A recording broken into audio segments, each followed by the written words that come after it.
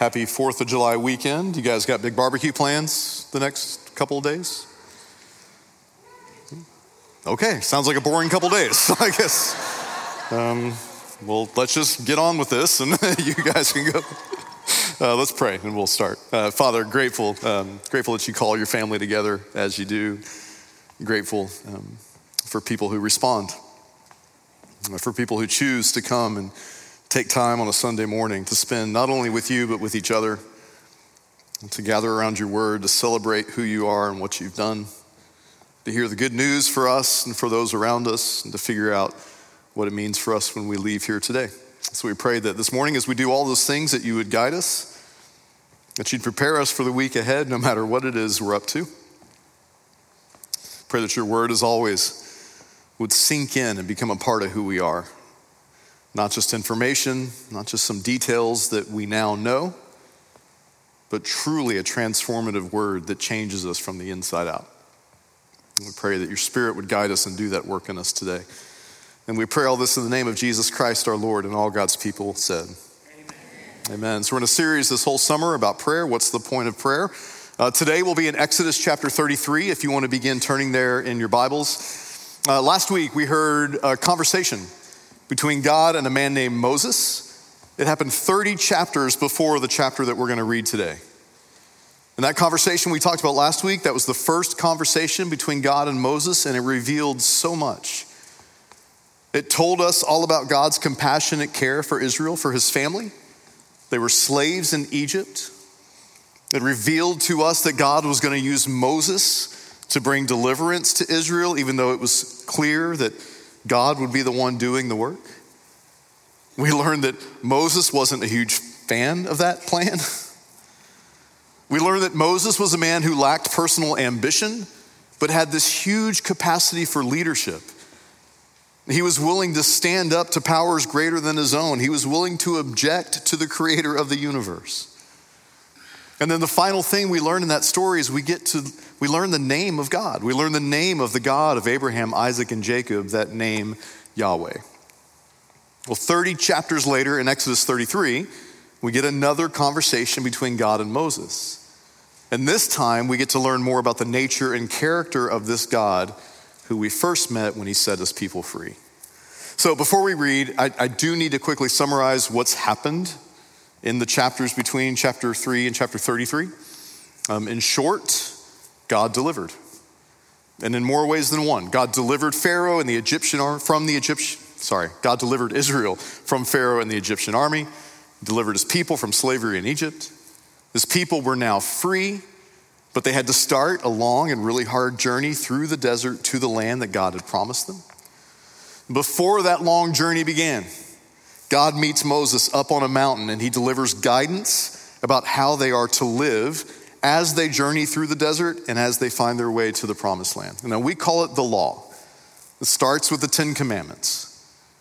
Israel was chosen by God not because there was anything special about them, but because God chose to choose them. And he chose them so that they would be a blessing to the nations around them. He chose them so that through them, the mercy and grace of God would be revealed to all people.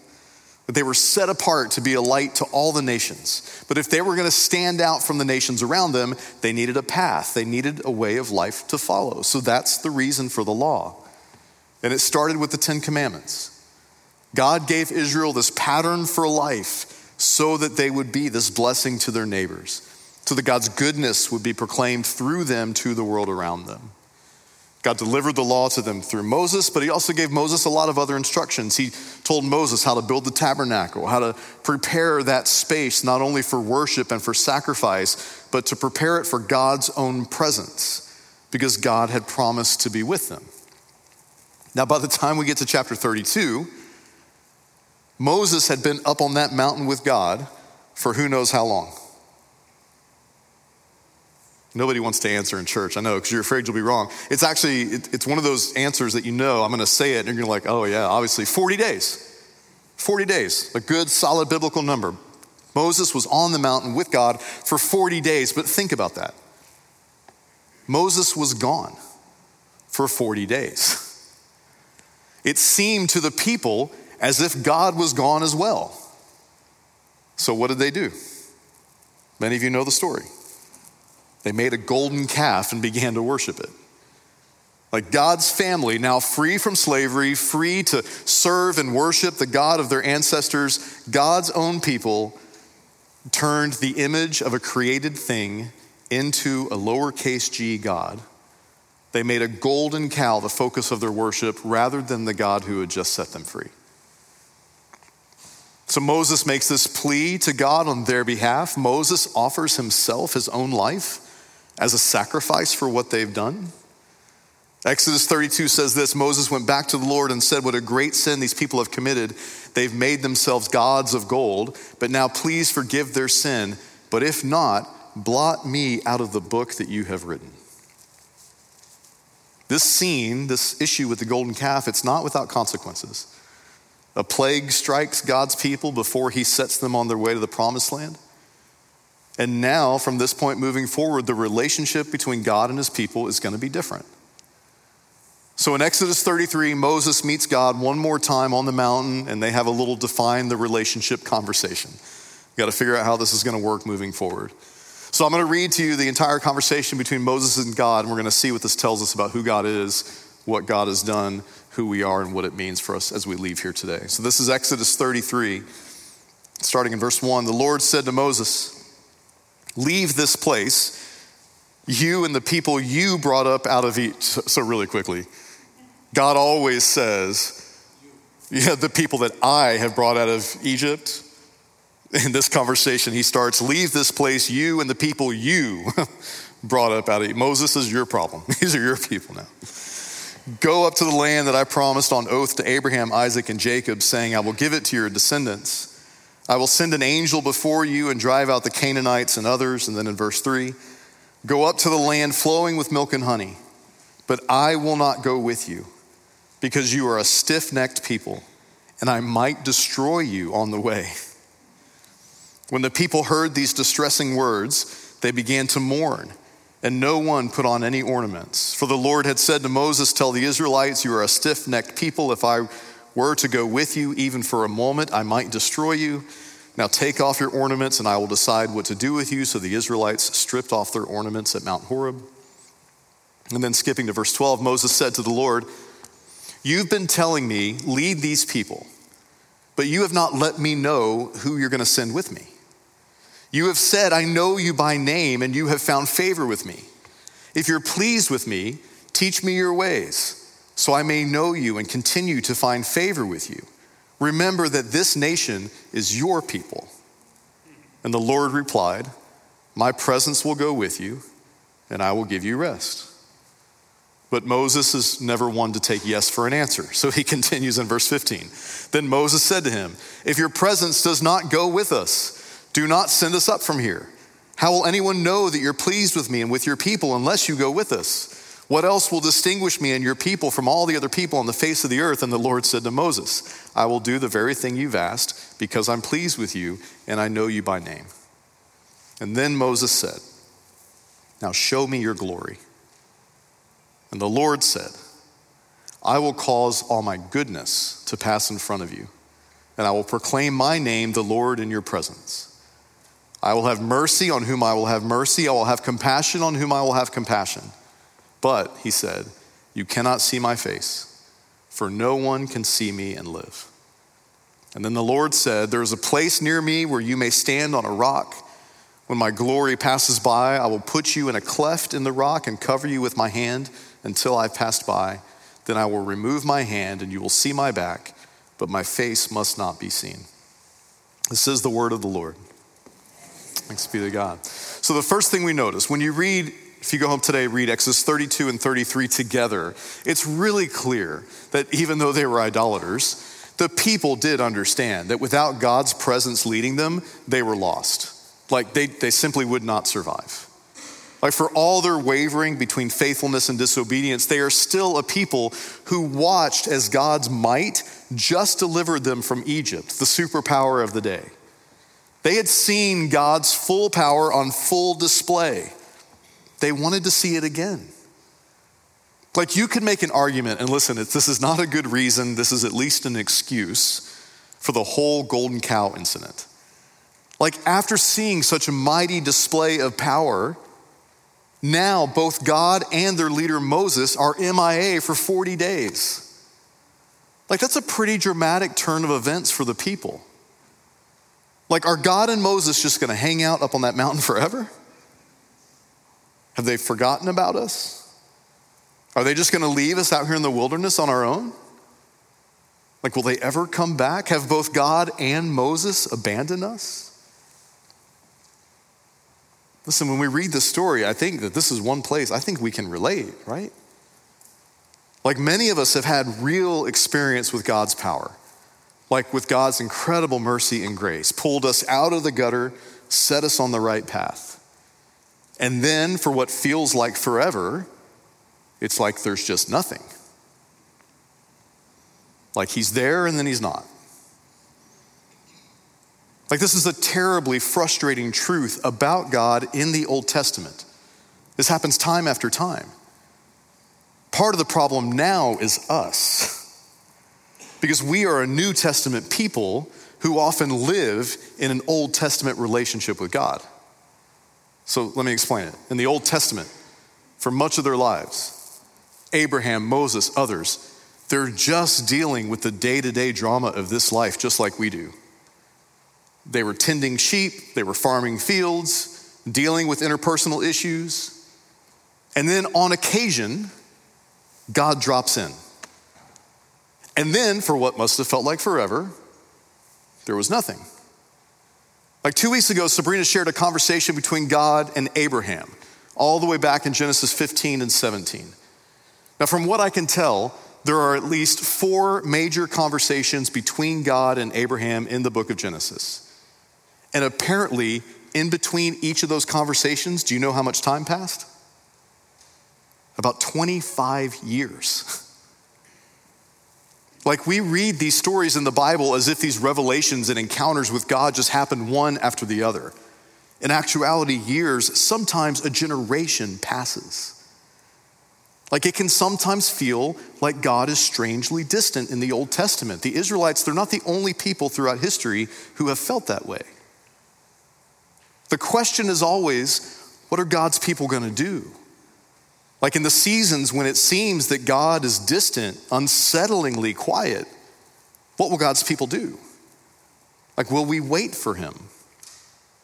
Will we patiently wait, continuing to trust and obey as we wait? Will we continue to seek him? Will we look for him? Will we listen? Or will we quickly turn to idols? Will we quickly turn to other gods to guide us instead? Now listen, there was a reason for this distance between God and humans throughout the Old Testament. It's a difficult truth throughout the whole Old Testament. God could not be fully present with his people, or they might be destroyed. Exodus 33 explains it listening into verse 3. It says, "Go up to the land flowing with milk and honey, but I will not go with you because you're a stiff-necked people." And everybody say it together. Usually when I have you read something together, it's a little more joyful. That one is tough. I spent a while trying to understand the grammar and the language here. I am pretty sure that God is not saying, I don't know, like I might destroy you. I might not. There's just no way of knowing. Like I'm pretty confident that's not what's happening. It's not like God's decisions are arbitrary or that God is impetuous. This isn't a God who's uncertain about his own decisions. This is just reality. For sinful people to be in the presence of a holy God, it's dangerous. Like look again, verse 18 through 20. Moses says to God, "Show me your glory. Give me the full revelation of who you are." And the Lord says, "I will cause my" what? Not my glory. "I will cause my goodness to pass in front of you. And I will proclaim my name." And then if you skip down, "You cannot see my face, my full presence. For no one may see my full presence and continue to live." Moses wants God's glory. God says it's too dangerous for you. It's too dangerous for a broken human to come face to face with the reality of a holy God. A full revelation of the creator of the universe would overwhelm and consume us. That's hard. But y'all, I'm telling you, there is grace in this strange distance that God had to keep. One theologian said it like this. He says, the distance between God and human beings is structured into the created order for the purpose of preserving human freedom and life. Because for God to be fully present, God would be coercive. Faith would be turned into sight, and humankind would have no choice but to believe. God's presence cannot be obvious. There must be some ambiguity so that disbelief is at least possible. A sense of God's mystery must be preserved. And this story shows that even for Moses, there is mystery in the confrontation with God.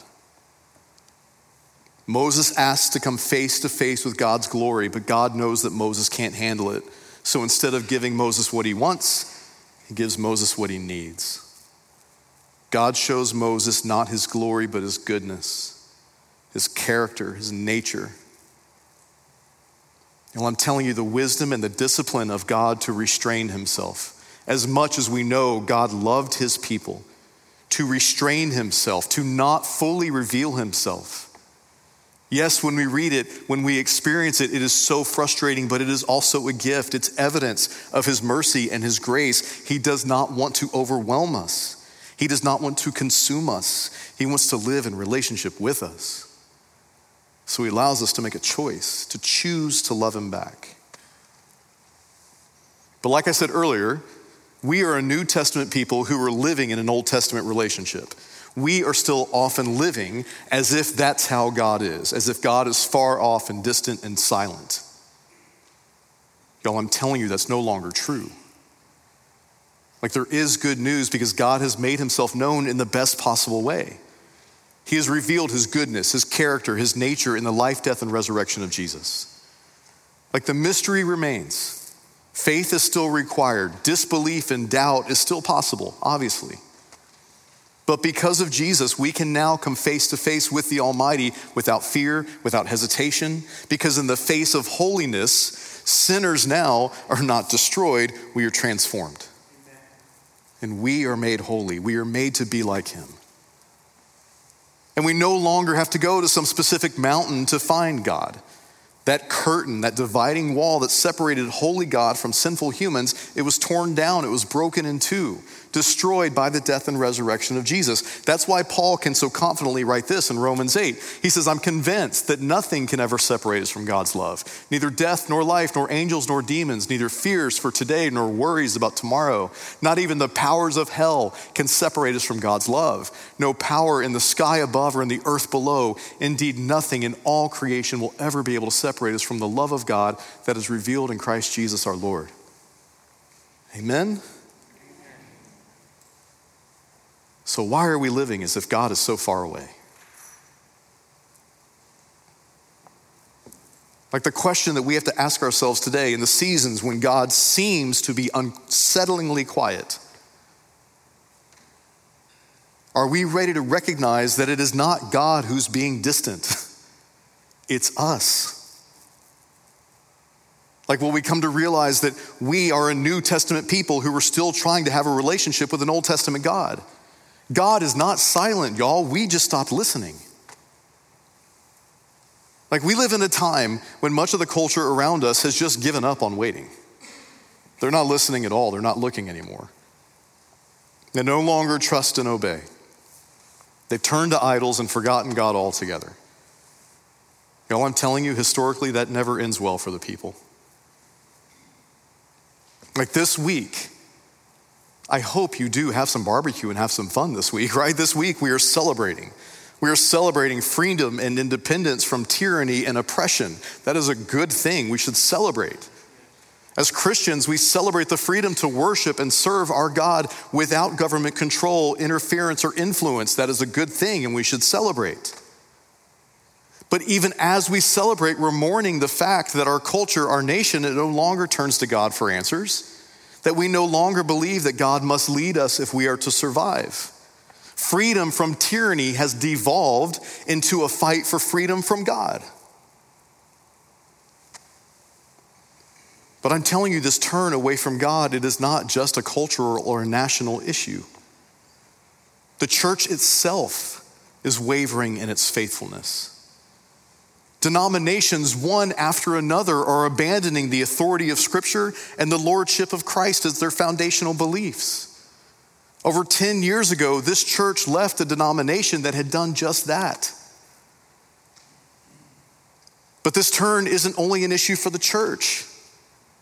In our homes, in the family, where is God? I am telling you, when the family stopped looking for comfort and hope and salvation in the Lord, that's when everything around us started to fall apart. That means that there's a solution to all this. But it doesn't begin the way that we might expect or the way we probably want. I think especially in our time, Christians are very easily tempted. Honestly, I believe we are manipulated into thinking that those in power, those in elected or appointed office, that they are the only ones who can steer us back on the right track. Give some people the power to mandate trust and obedience in the Lord. We know, what does power do? And what does absolute power do? And we know this, yet what do we spend all of our time doing and fighting over? Who are we going to put in office to make the changes we need to put everything right? Like, we know that broken humans with power can't always be trusted to use that power for our good. That's what July 4th is all about. That's why Reformation will not begin. It does not begin in Austin or in Washington. I am convinced that if Reformation and a return to the Lord is ever going to happen in our nation or in our culture, it has to first start in the home. And until more and more families can proclaim the words of Joshua 24, things are going to continue to spiral out of control. Moses' disciple Joshua said this. He said, "But if serving the Lord seems undesirable to you, then choose for yourselves this day whom you will serve. Whether the gods your ancestors served beyond the Euphrates, or the gods of the Amorites in the land you're now living. But as for me and my household, we will serve the Lord."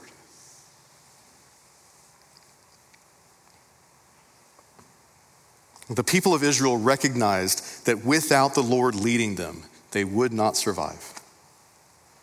Do we?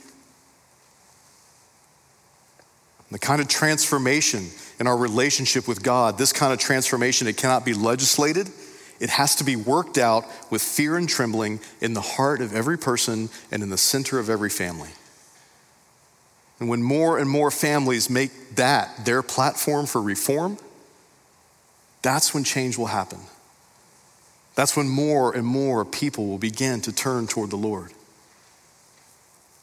Really quickly, women and kids, don't listen for a second. I'm serious. Don't listen. It's not for you. Men, Scripture tells us this is our job. This is why He blessed us with a wife and with children. He gave us a family to lead to Him. The fact that the church today is led by women, which is a good thing, because you know at this church we affirm the gifts of women to be used in leadership of the church. But the fact that the most faithful people in the church today are women means that the men, we're not doing our job. And I'm not preaching this at you. I am in this with you. Like, as a pastor, I often reflect on the failures that I've made with my kids because I was afraid that overwhelming them with God would turn them into stereotypical pastor's kids. Which meant that as I was raising them, I didn't pray with them enough, I didn't read Scripture with them enough. I'm trying to make that right. This is our job. This is why we are here. And if we can start to lead like that in the home, it'll make it a lot easier to lead like that in the workplace, in the community, in our towns, in our country, and around the world. When individuals turn to God, things will change around them. When husbands and wives pray together and guide their children toward God, things will change in the homes and on their streets. When churches are filled with people who are committed to truly knowing, serving, and loving the living Christ, communities and cities will be transformed not by legislated morality, but by the transforming and unrelenting love of Jesus Christ. So I have a challenge for you. If you're concerned that our culture, our nation has turned away from the Lord, then I want to not invite you, I want to challenge you to set everything else aside for 6 weeks. To detox from trusting in broken human leaders to solve our problems, and instead turn to Jesus. Seek his face, his goodness, his mercy, his glory. John 1:14 tells us that in Christ, even God's glory is no longer hidden from us, because now God's power doesn't destroy us, it makes us more like him. So this is a challenge, and it's a hard challenge. And this for everybody, women and children, you should be listening now. Sorry, I told you to not listen. This is for everybody. It is a challenge, but I'm telling you this is a hard challenge. For the next 6 weeks, I want to challenge you to spend 1 full hour a day with the Lord. Now that can feel overwhelming maybe. Add up the amount of time you spend watching cable news and scrolling through your social media feed. I did it. I added up the amount of time. This is my job, and I learned I still have another hour that I can give to the Lord each day. Y'all, God is not silent. We have just stopped listening. So set aside an hour a day for the next 6 weeks to spend with Jesus. Be consistent, be faithful, and listen. Now you can break it up, 20 minutes 3 times a day, whatever. And there are endless number of ways you can spend this time. You can spend this time in dedicated prayer. You can spend it reading scripture. You can find reading plans online. If you want a suggestion, reach out to any of the pastors or elders. We have resources for you. But one of our elders, Bill Ford, he is really like a model for this. Every day he reads scripture with his family and friends. I think he's doing like 6 Bible reading plans all at the same time. He won't stop inviting people to read the Bible with him. He and his wife, Anne Marie, they've not only made it a commitment to read scripture with their kids, but to read scripture together. And not only to pray, but to pray together as husband and wife. So having done that for years, Bill has a ton of resources, and he is happy to sit down and walk anyone through the process. How to use things like Right Now Media or the YouVersion Bible app, all things that you have free access to every day. During the pandemic, Sabrina created a series of videos walking us through how to practice spiritual formation. You can go to the website and you can watch those anytime. They're so good, one of her professors at Fuller Seminary asked if she could use them for a class. Our job is to equip and encourage you to do this. It's your responsibility to take it seriously. To go to Jesus, to ask him to now go before you, to set aside time to get to know him a little better. Because I'm convinced that a church that would take a challenge like this seriously, that's a church that's going to change the community around it. And not by coercing that community to do what we say, but by revealing to them the love of the Savior who invites all of us to come and follow me. Amen? Let's pray. Jesus, you are the way, the truth, and the life. The messes we create for ourselves, if we think there's any way out other than you, we're so wrong. So we pray that you would guide us. Remind us of the truth. Show us that you are in front of us leading the way. The fact that Moses could only see God's back was a symbol that that's what we should be seeing. Your back, because you are the one leading us forward. So we pray that you would help us to put you back in your rightful place. Starting in our lives, in our homes, in our church, and then trusting you with the rest. And we pray all this in the name of Jesus Christ our Lord, and all God's people said. Amen. Amen.